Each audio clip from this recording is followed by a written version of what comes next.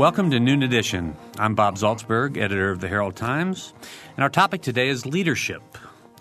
My guest in the studio is Dr. Greg Cipes. He is a clinical psychologist and senior partner of Indiana Health Group Incorporated.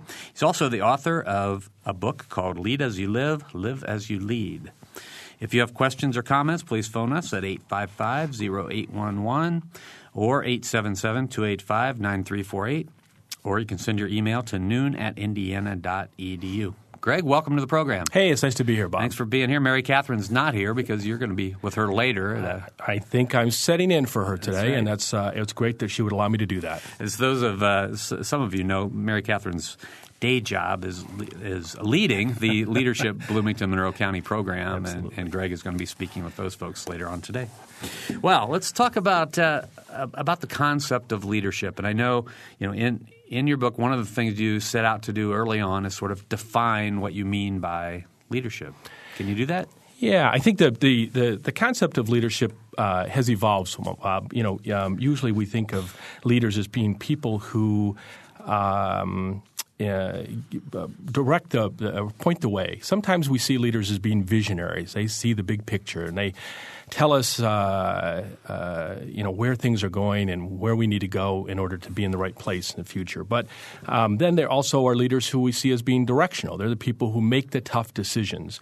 I also think that a big part of leadership, and maybe an emerging more important part of leadership here in the next decade or two, has to do with the relational aspect of leadership. How are we going to be able to persuade people to participate in ways that we need them to participate, and especially in an increasingly fragmented society where we have an abundance of information and outlets for data and so on and so forth. How do we get people to follow?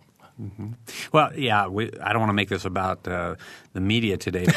This just strikes so close to home because, in 2007, it's a lot different in trying to figure out what we do as a media outlet, a newspaper, and I'm sure the radio stations are thinking the same thing, and television and everybody else because of the fragmentation. And This is going on, across the board in our society. Just about in every aspect of society, I think that everybody is saying the same thing. At least what I hear even in my clinical practice is that people just feel like some of the things that they always used to know for sure and the way things used to work don't quite work the same way anymore. Mm-hmm. A part of my concept, too, of leading is that it came as a consequence of losing my best friend and my business partner to cancer 3.5 years ago. And although he was a psychiatrist and I'm a psychologist, so we kind of tag teamed our patients for years. I would do the therapy and he would do the medications. He was never technically in a leadership position with me. We were always colleagues in our practice together, and even in the hospital. Although he was a medical director, he wasn't really in a authority role with me. And when he passed away, or as he was passing away, we had a very interesting journey to his death, and we talked a lot about life and about psychiatry and psychology and about consciousness, which is referred to in that's the scientific word for probably the spirit. That's probably how we would understand that. We talked about those kinds of things.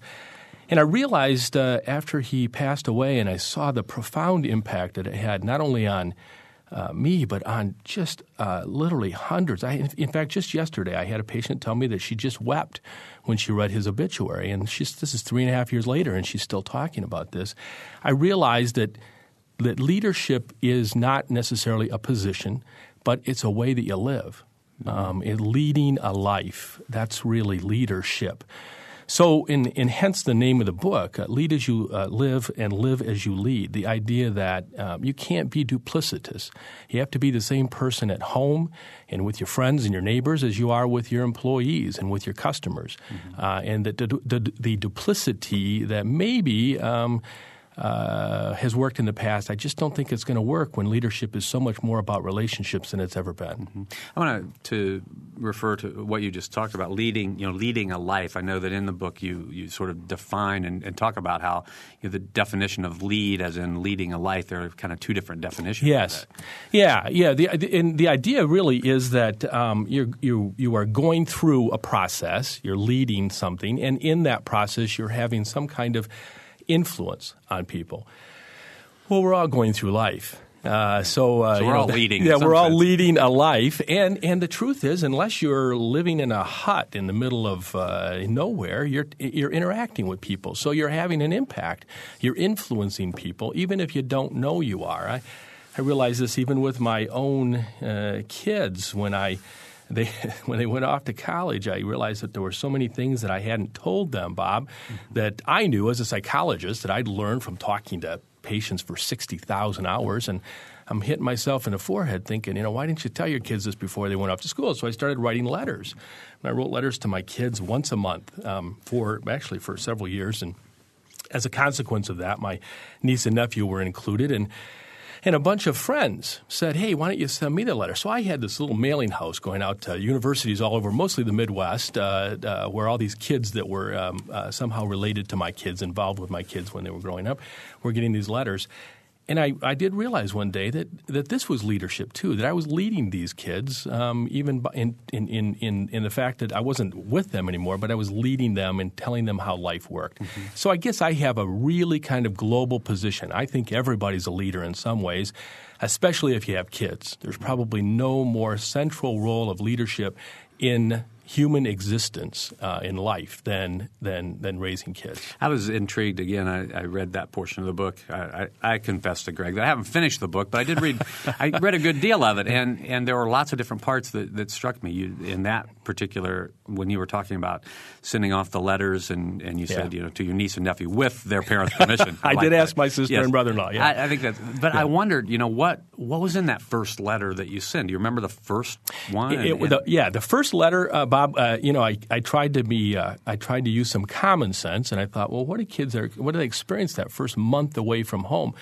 And I thought, well, homesickness, which is akin to depression. Mm-hmm. So, what I would want my kids to know is, how do you know if homesickness is just homesickness, and when does it become clinical?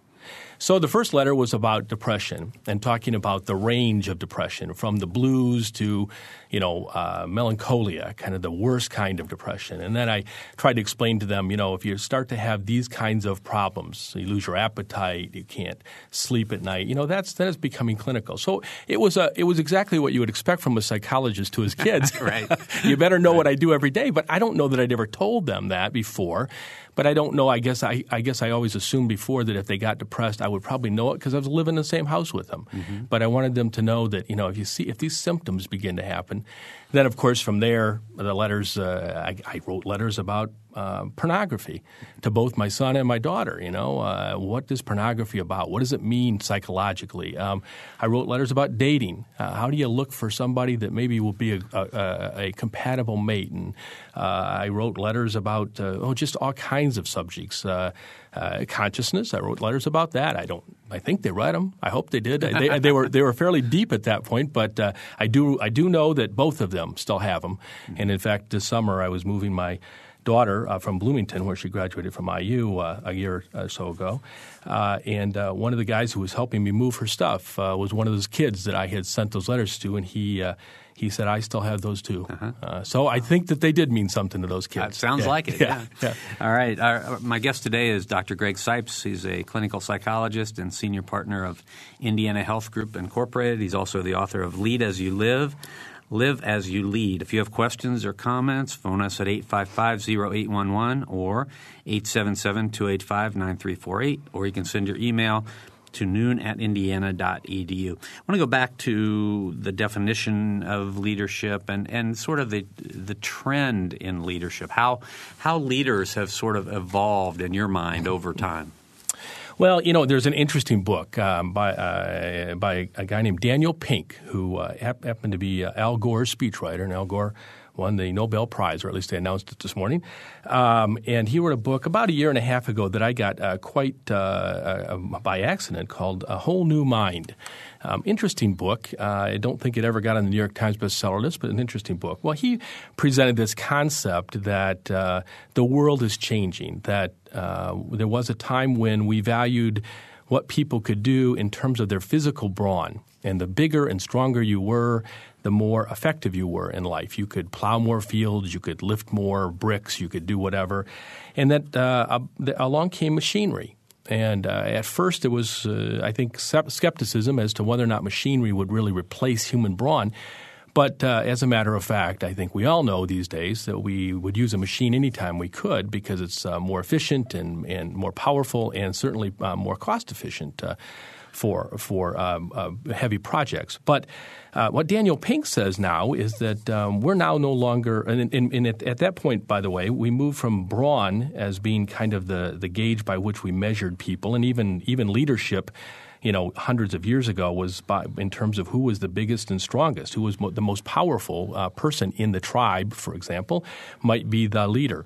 Then we moved to left brain functioning, that really the smartest and most capable people became leaders. And so you'll see even in the industrial age, once the machinery kind of took over, that many of the leaders in our society, whether they were by election by governmental leaders or maybe business leaders even, Henry Ford or Thomas Edison. These were people that had incredibly powerful left brain.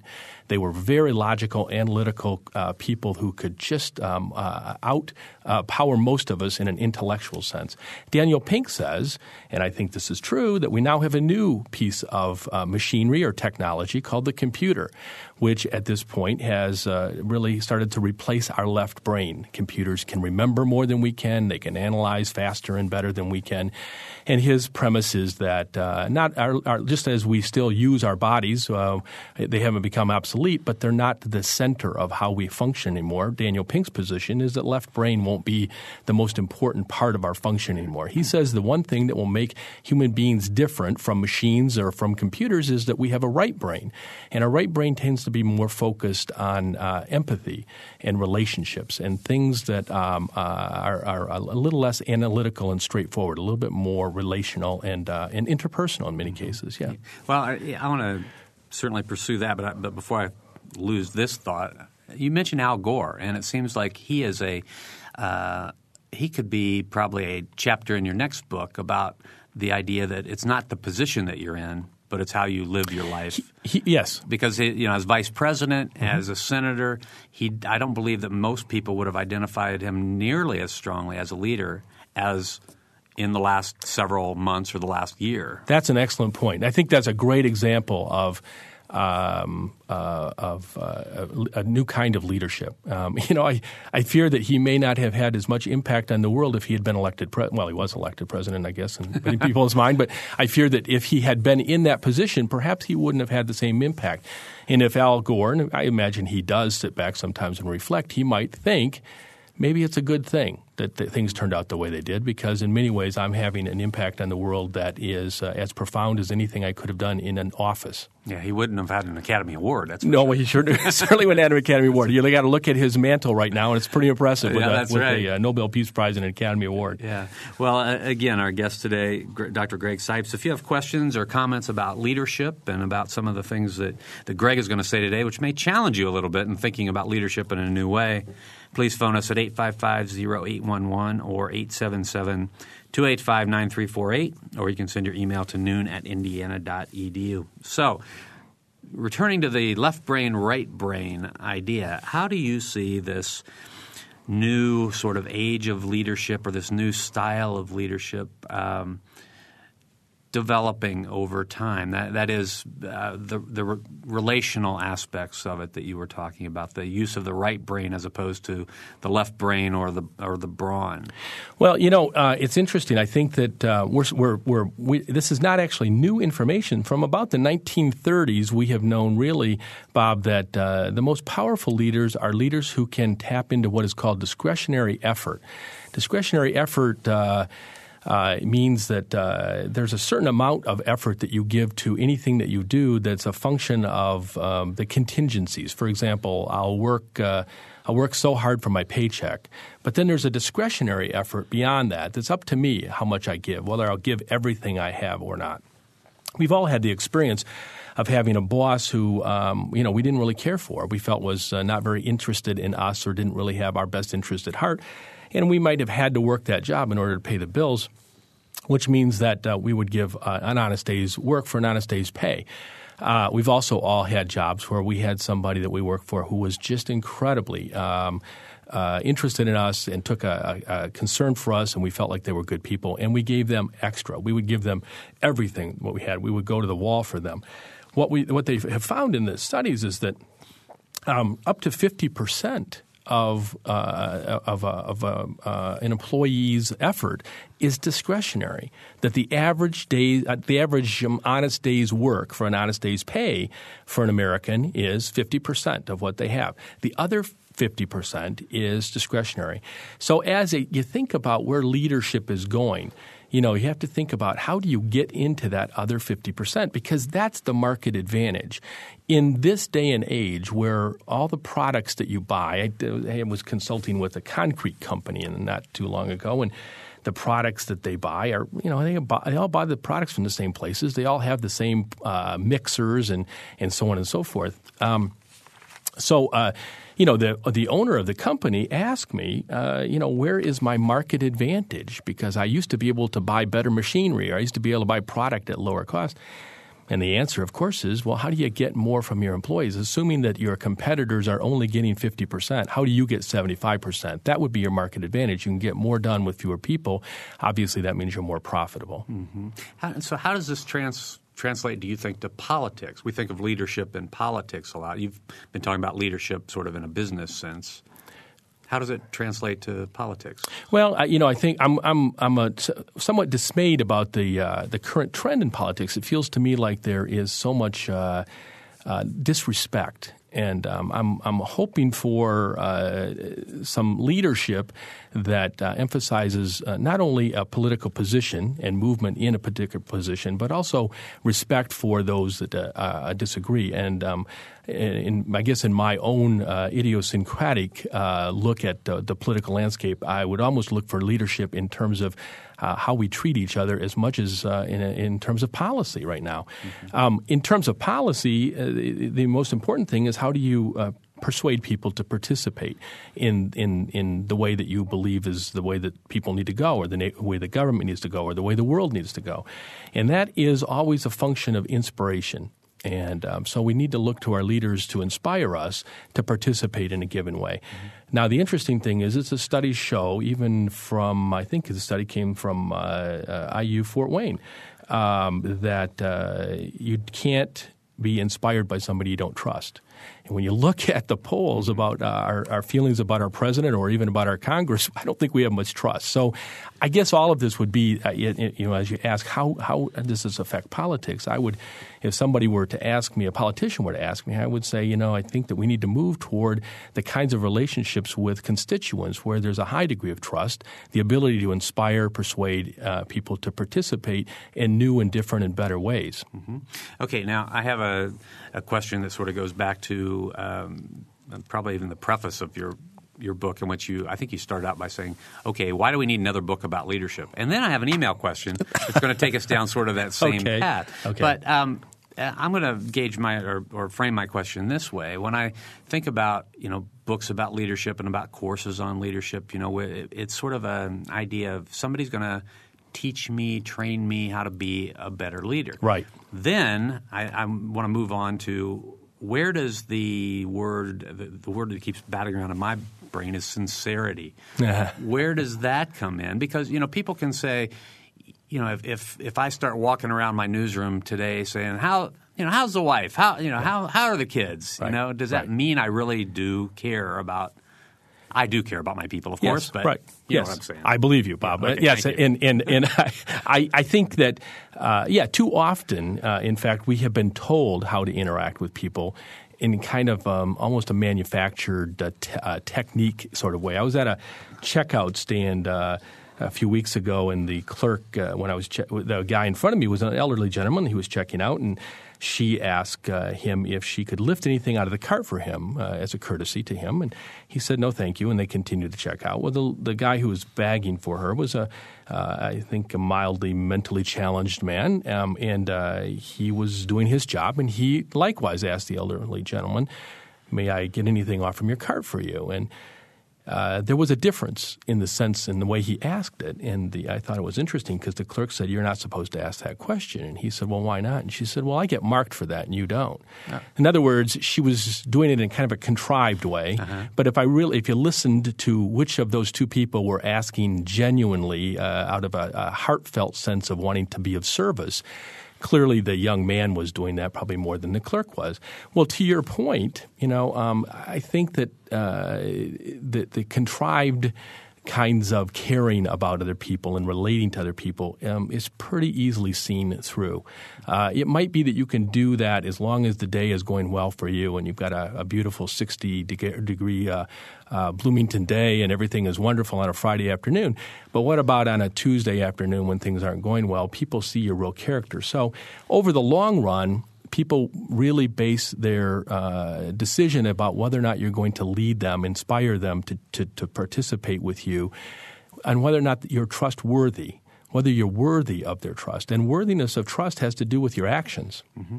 Okay, and now here's a question that's sort of down that same path in a way. It says, what makes you think the community needs even more self-appointed pompous leaders, in quotes, than we've already got? Yeah, I don't. I don't know that we do need any more self-appointed pompous leaders. In fact, we probably need a lot less. My book really is for those people, but it's also for the mother of three, and it's for the leading from the middle. It's for the middle manager, and it's for the high school teacher, and it's for anybody who is in a position where they're having influence. Now, the book is written more for business folks at this point, but the concepts, and I suspect it will probably write some other stuff with these concepts in them, because I think that they apply to everybody. And so I agree with the email that I don't know that we need any more of these people. In fact, quite the opposite. I think that the kinds of people that I would encourage to become leaders and the kind of leadership that I would want to see more of in our communities would be less arrogance and pompousness and more genuineness, more authenticity. But that has as much to do with, again, with what you are rather than your position or even what you do. It's kind of the kind of person you are. Mm-hmm. And we all know people like that. We all know somebody in our lives who we will follow, not because of their position, but because somehow, some way, they have a kind of informal leadership, and we would participate with them because we believe in them, we trust them. Yeah, I always like our listeners because we can count on some really good, solid questions. Absolutely. And, that's a great question, and I would have to say also from my reading of a portion of the book, I mean, you really do address a lot about. It's not like leader by position at all. It's leader by, if you're in your church group, what are you going to do or how are you going to act that might make somebody, want to participate with you, more or less? Absolutely. Yeah, it's leading a life. The new term, I think, in business is leading from the middle. It's not by position. It's not even necessarily by what you do. It's not standing up and pounding your fist and claiming that you have the answers to certain problems. It's leading in the way that you live and thereby having an influence on others. Okay. Our guest today is Greg Sipes. He is a clinical psychologist and senior partner of Indiana Health Group Incorporated. He's the author of a book called Lead As You Live, Live As You Lead. We're talking about leadership today. Please join us in the second half of the program by calling 855-0811 or 877-285-9348 or send your email to noon@indiana.edu. You're listening to Noon Edition. We'll be right back.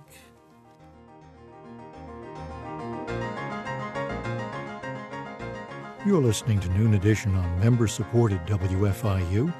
Production support comes from Closets 2, providing organized and expanded closet and storage space for home office and garage, using a variety of systems with no major renovations. Closets 2 owned and operated in Bloomington, 332-2233. And from South Dunn Street Project, represented by Brian Lappin, Real Estate, classic bungalow-inspired architecture in the Bryan Park neighborhood of Bloomington, www.southdunstreet.info. WFIU invites you to our annual listener reception. Chance to mingle with fellow listeners, meet the cast and crew of WFIU, en route to your evening activities. There'll be light refreshments provided by Terry's Banquets and Catering, Upland Brewery, and Oliver Winery. And WFIU's listener reception takes place this evening from 7 to 9 in the atrium at the IU Art Museum.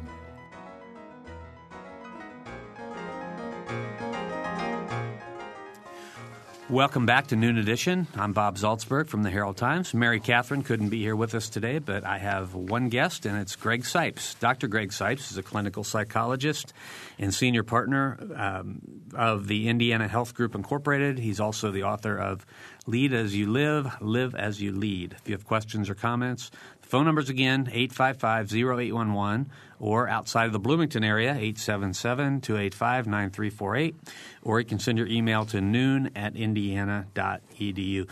A good portion of your book is related to the 6 principles of uncommon sense for uncommon success. Yes. So I want to give you the opportunity to share with our listeners these 6 principles. Okay. Let's start, see how far we get before we get some calls and before I break in with some other questions. Well, let me explain just briefly that the difference between common sense and uncommon sense. Common sense it's important, but I think it's overvalued.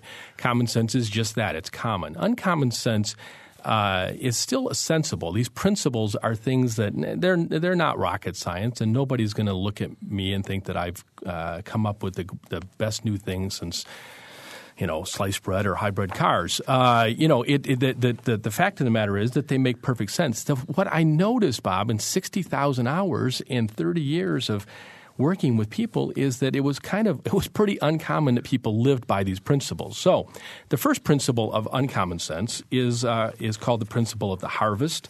It's not a new principle. Actually, Stephen Covey talked about it in the 7 Habits of Highly Effective People. That was probably 15 years ago. That principle basically says that you reap what you sow. Now, this happens to be a principle that is also found in many of the religious traditions, faith traditions in the world. The concept of karma is the same idea, that essentially you're going to get back what you put out. Mm-hmm. And what I have found in my clinical practice is that almost, and this is not just me, I've even had colleagues say it, that most of the things that we see every day, most of the problems that people have are the consequence of something that probably they could have anticipated, but they just didn't. I mean, they could have anticipated the consequences, but for whatever reason they ignored them, and then they end up in a tight spot in life. Mm-hmm. So, again, this is something that we all can live by, should live by, but it relates to leadership. Yes. Right? Okay. Yes, it relates to leadership in that, what we get if as a leader, we want to try to sow the seeds, to do the things that are going to bring back to us or to our organization the kinds of outcomes that we want to have. It's short-sighted for a company to mistreat vendors or certainly customers. We would never mistreat a customer. I would hope not. But even vendors. People, it happens. It does happen. I'm sure it happens. I've been the recipient a few times of that. But the idea here is that for an organization to thrive, it's important for people to be conscious that however we treat people today and whatever we do today, even the way that we deal with each other is going to come back on us. We just had a situation with my practice where we were working with some banks and doing some financing, and I was pleased that my partners were very concerned about making sure we certainly were not doing anything that would be immoral or unethical or illegal or anything like that, but they were concerned about the relationship aspects too, that we want to treat these people that we're dealing with right because they've made an effort. We want to make sure that we treat them the way we would want to be treated, and so we would like to get that kind of treatment back later on from our own customers. Mm-hmm. Clients, patients is what we call them. Mm-hmm. Patients? Yes, right. Okay. Now, how about the second principle? Second principle is called the principle of the common denominator, and this principle really does mean that it is all about you. The catchphrase these days is it's not all about you, but the principle of the common denominator says it is all about you. Not everything, not the world, but your life is all about you.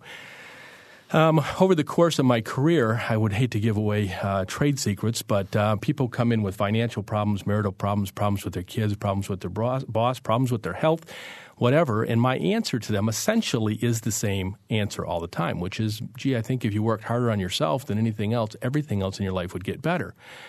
If you work on yourself, your finances will get better. If you work on yourself, your health will get better. If you work on yourself, your relationship with your spouse will get better. People protest about that because they say, well, you don't understand my husband or you don't understand my kid. It's always somebody else's fault. It's always somebody else's fault. And I say, well, no, it really isn't. I mean, I don't doubt that other people may be doing things that you don't like. What I have found is, though, that if you will do the things that you can do in your life, it is inevitable that those situations will change because you are the common denominator in every one of those situations. From an organizational standpoint, the thing I found is that when leaders do that, when leaders always look at what they can do differently in order to better manage their own lives and to be better people themselves, that it's contagious, that the entire organization begins to operate that way. Mm-hmm.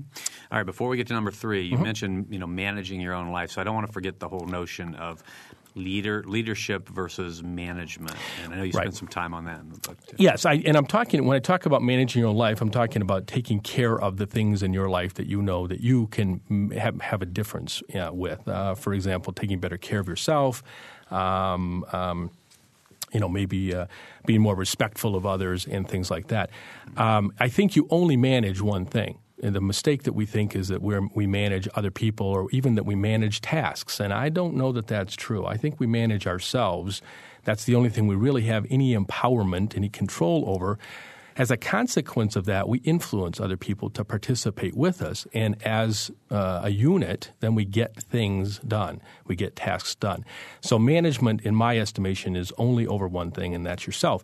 But if you manage yourself, then you're leading. Mm-hmm. That's what leadership is. Okay. Yes. Let me take a quick look at our phone numbers again. Okay. 855-0811, 877-285-9348, and send your email to noon@indiana.edu.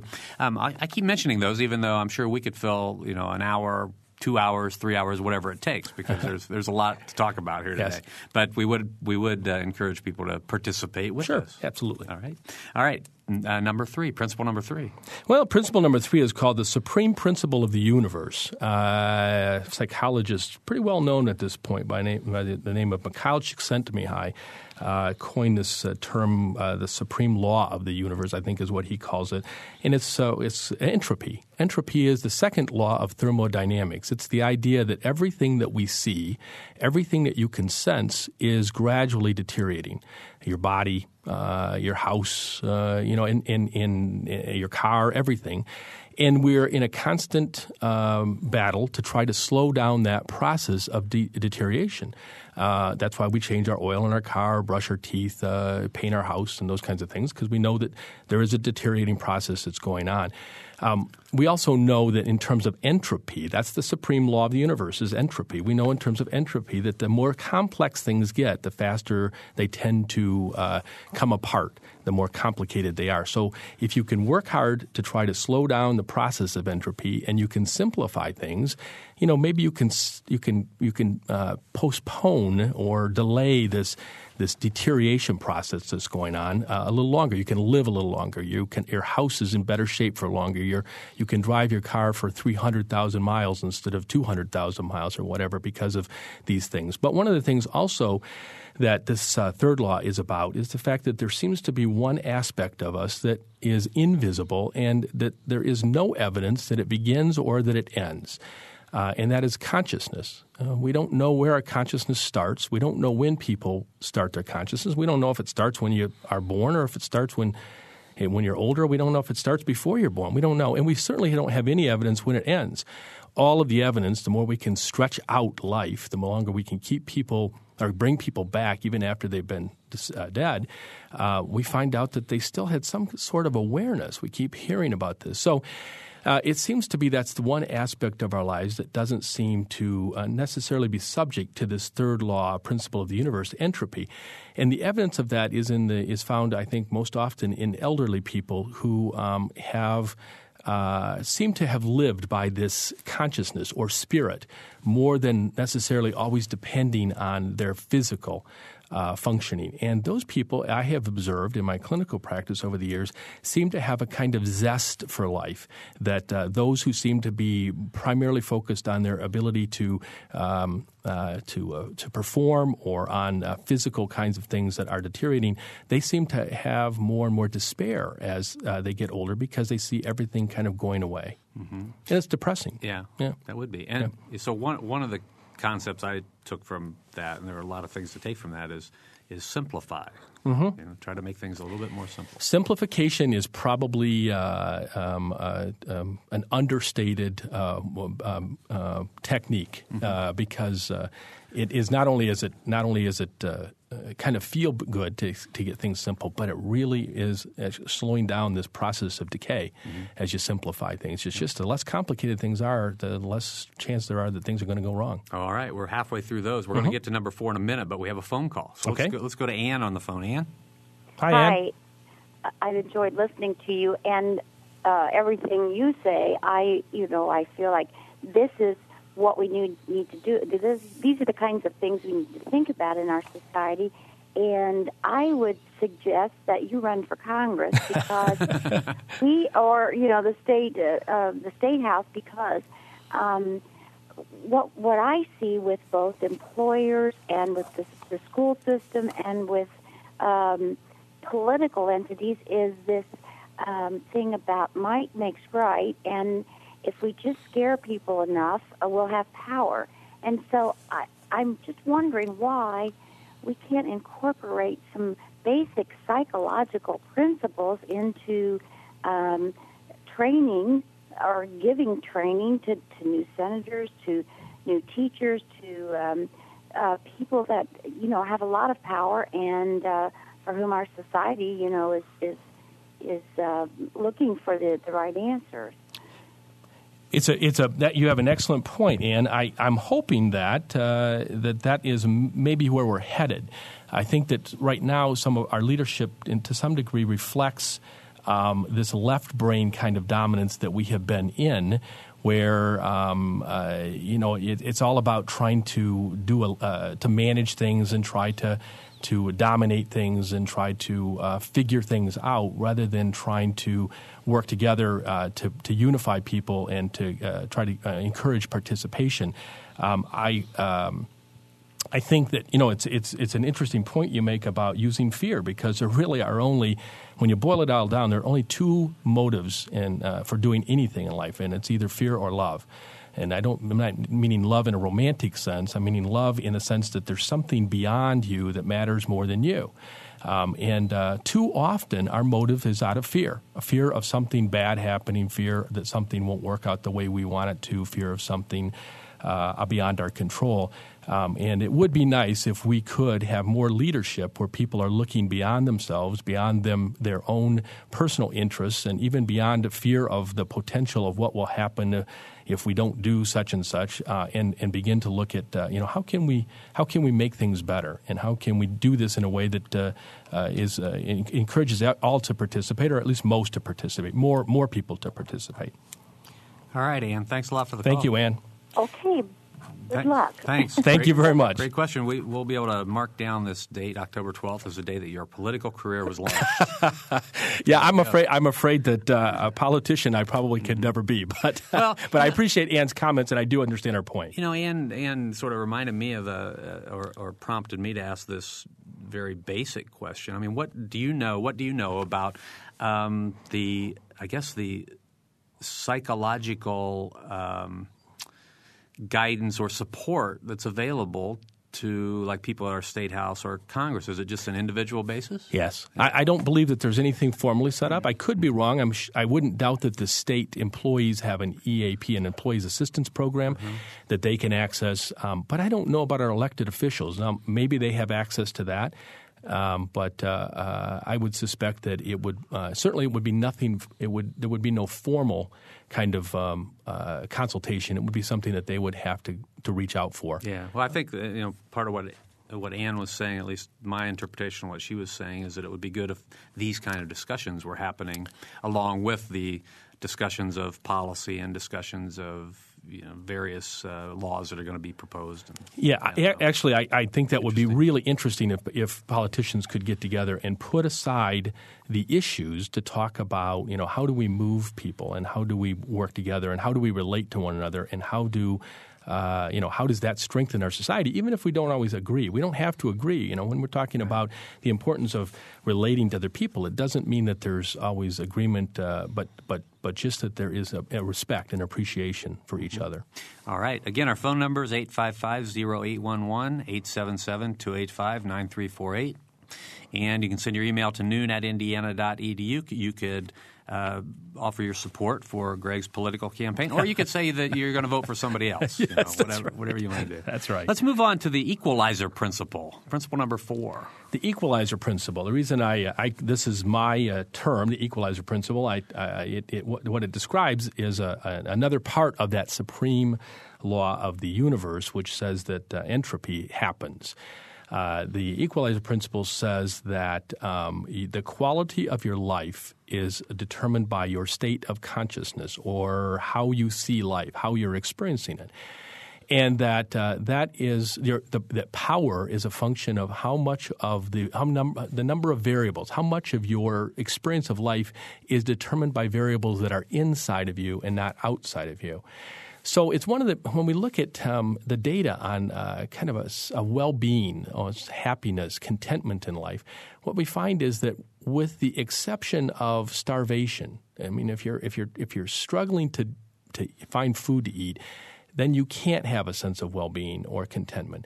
But after you're above that level, it really has more to do with your state of mind than it has to do with anything else. It doesn't have to do with money. It doesn't have to do with where you live. Doesn't really have to do with education. All of these things matter a little bit, but the thing that matters the most is how you see life or how you're experiencing life. So the equalizer principle says we're all equal in that regard. Once we're above the poverty level, once we know we're going to eat tonight, then how you see determines how you experience life and what you experience in life. I would call this the glass half full principle, right? That's right, absolutely. Similar? It's the glass half full principle. Yeah. Yes. Okay. Yes, now, again, relate this back to leadership. The idea is that if we could get people, especially organizations, to function out of this higher experience of life, not getting caught up all the times in the circumstances, all of the problems, but functioning out of this higher experience, better. It's more than just an attitude, but attitude is probably a word that describes it. You enter what is called flow. Now, Michael Jordan used to talk about the zone. And in the zone, he said he didn't even know there was a crowd there. He couldn't hear anything. He was just kind of unconscious. And there have been books written about playing tennis unconsciously and doing other things unconsciously, because we know that at this level where you're not caught up in the circumstances that are around you, you reach a different level of functioning, a higher order of functioning that causes you to be able to do things that sometimes even you are amazed that you could do. This is called, in psychology, this is called flow. And as an organization, if in leadership you were able to help people in the organization, yourself and other people, to function at this higher level where my state of consciousness causes me to have a positive experience of life in everything that I'm doing, even when I'm dealing with problems, the organization would operate closer to a state of flow, Okay. closer to its peak. Yes. Well, and again, it sounds like leaders or people who are in positions of leadership, whether they're true leaders or not. I mean, it's a matter of are you going to be optimistic? Are you going to have a good attitude about what you're doing? Or are you going to come in and talk to people about what all the problems are? I mean, and it's not just by position, but now everybody. Absolutely. And the one distinction I make in the book, Bob, that I think is important is that the one way that I see this different from attitude is that lots of times attitude is about deceiving yourself. It says that if it is raining outside and it's gloomy, it's having a positive attitude that isn't this a great day? Well, no, it's not a great day. The truth of the matter is it's gloomy and it's raining. The idea of how you experience life, it means that you don't experience life in terms of circumstances. You don't experience them in terms of anything that's outside of you. It's inside of you. And the more powerful the person is, the more the variables that determine the quality of their life are inside of them. So what you would say is, no, it's a gloomy, kind of miserable day outside. But, my experience of it is up to me. I'm not going to deny what's happening. I'm not going to try to put a spin on it. But I have a choice, and I can experience a better quality of life in spite of circumstances. Yeah. Okay.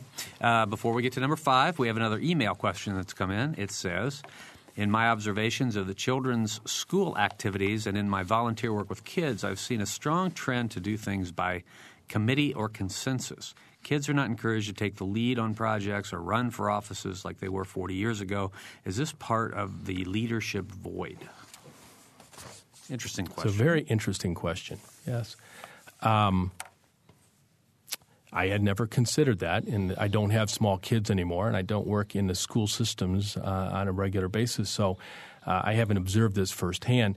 I do think that we are not encouraging our kids often. We're not encouraging our kids often to recognize that the power that they have is within themselves, and to lead the life that you want to lead. Now, if that puts you in a formal position of leadership, fine. But even if it doesn't, that doesn't mean that that's not the best life that you can live. And so I don't know if we're maybe not encouraging our kids to take a leadership role. I doubt we're encouraging kids to lead the best life that they can. I don't know that message is being communicated, and certainly that's what I tell my kids. I try to encourage them to be wholly and completely what they are. Don't worry about being perfect, and don't worry about what other people might think or what other people might want you to do. Be what it is that you wholly and completely feel yourself to be. And as a consequence of that, you'll lead. Again, I'm back to that whole idea that life is leading. You'll lead the best life. Mm-hmm. Yeah. Well, another interesting question, because it leads me to wonder what kind of leadership concepts are taught to young kids in schools. I don't know. That's a really good question. I guess I am so out of touch with our educational system at this point that I wouldn't know. I do know that as of 15 years ago, when my kids were probably at that point, I don't think there was anything being done in the school system that we were in. I think the idea was if you're the captain of the sports team or the president of your class, then you are a leader. You are a leader, because right. you have a position that says you are a leader, yes. whether you are or not. Yeah, I think that's true. By position. Back in 40 years ago when I was in school, that's what it was. All right, so we have about 5 minutes to go. Let's get to principles 5 and 6. 5 and 6, mm-hmm. Okay. The real power principle, I told you just a moment ago that power was a function of how many of the variables that determine your experience of life are inside of you. What I discovered, Bob, is that the real power principle, the deep power principle, is that life is only about relationships. Now, this is kind of the center point of all of what I say.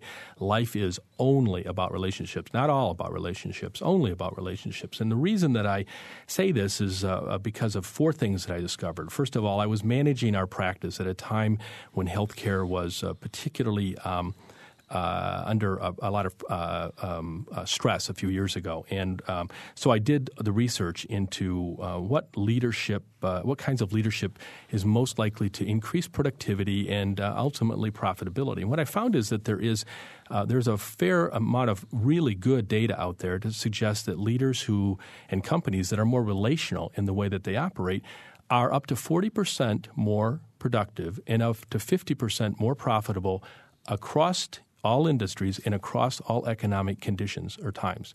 The guy who writes a lot about this is a guy named Jeffrey Pfeiffer at Stanford Business School, and the data is there, and it's good data.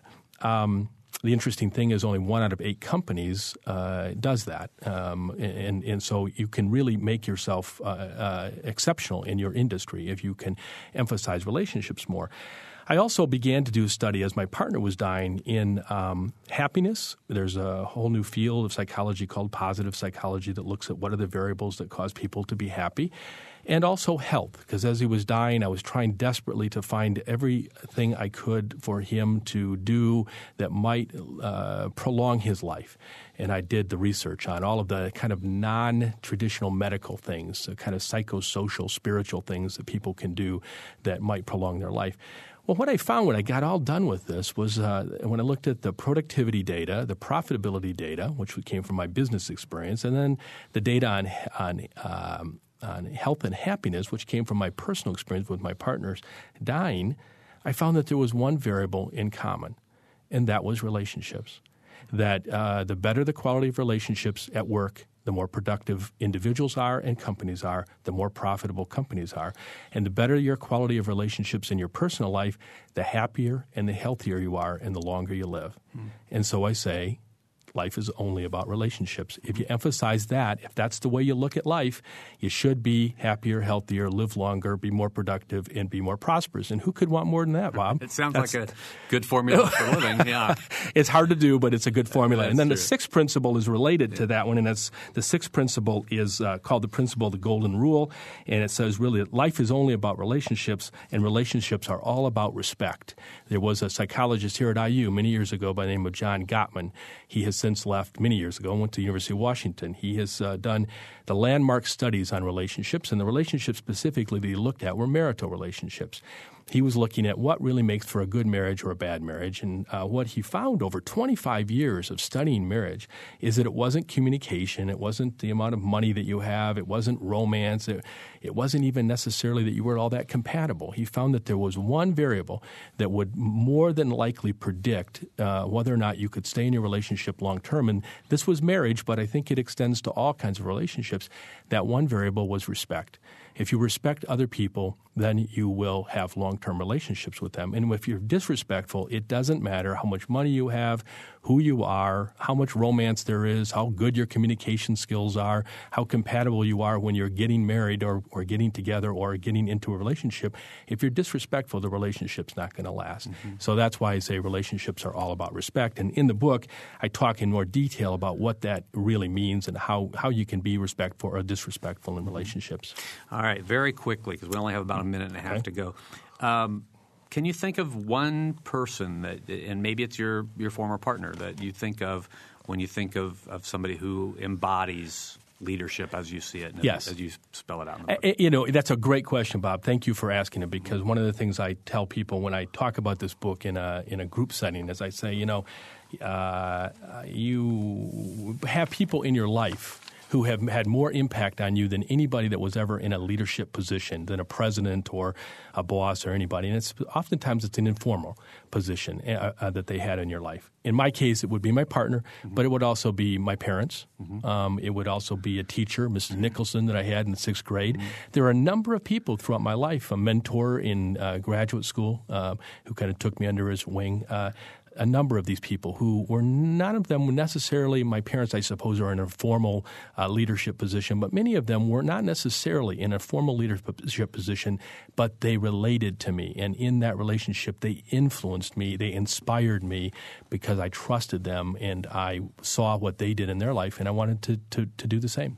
Do you have a website? I do, drgregstipes.com. Okay. And you can go there. There's a bunch of stuff on there, so you can probably go there. Could find how to get your book there. You can find out how to get the book there. You bet. All right. Absolutely. I want to thank Greg Sipes for being here with us today. Thank it's been you, a true Bob. pleasure. It's been great for me. Thank you very much. For Mary Catherine, who's missing in action today, producer Catherine Hageman, and engineer Mike Pashkash, I'm Bob Salzberg. Thanks for listening. Noon Edition is a production of WFIU and the Herald Times. A podcast of this and other WFIU programs is available at WFIU.org.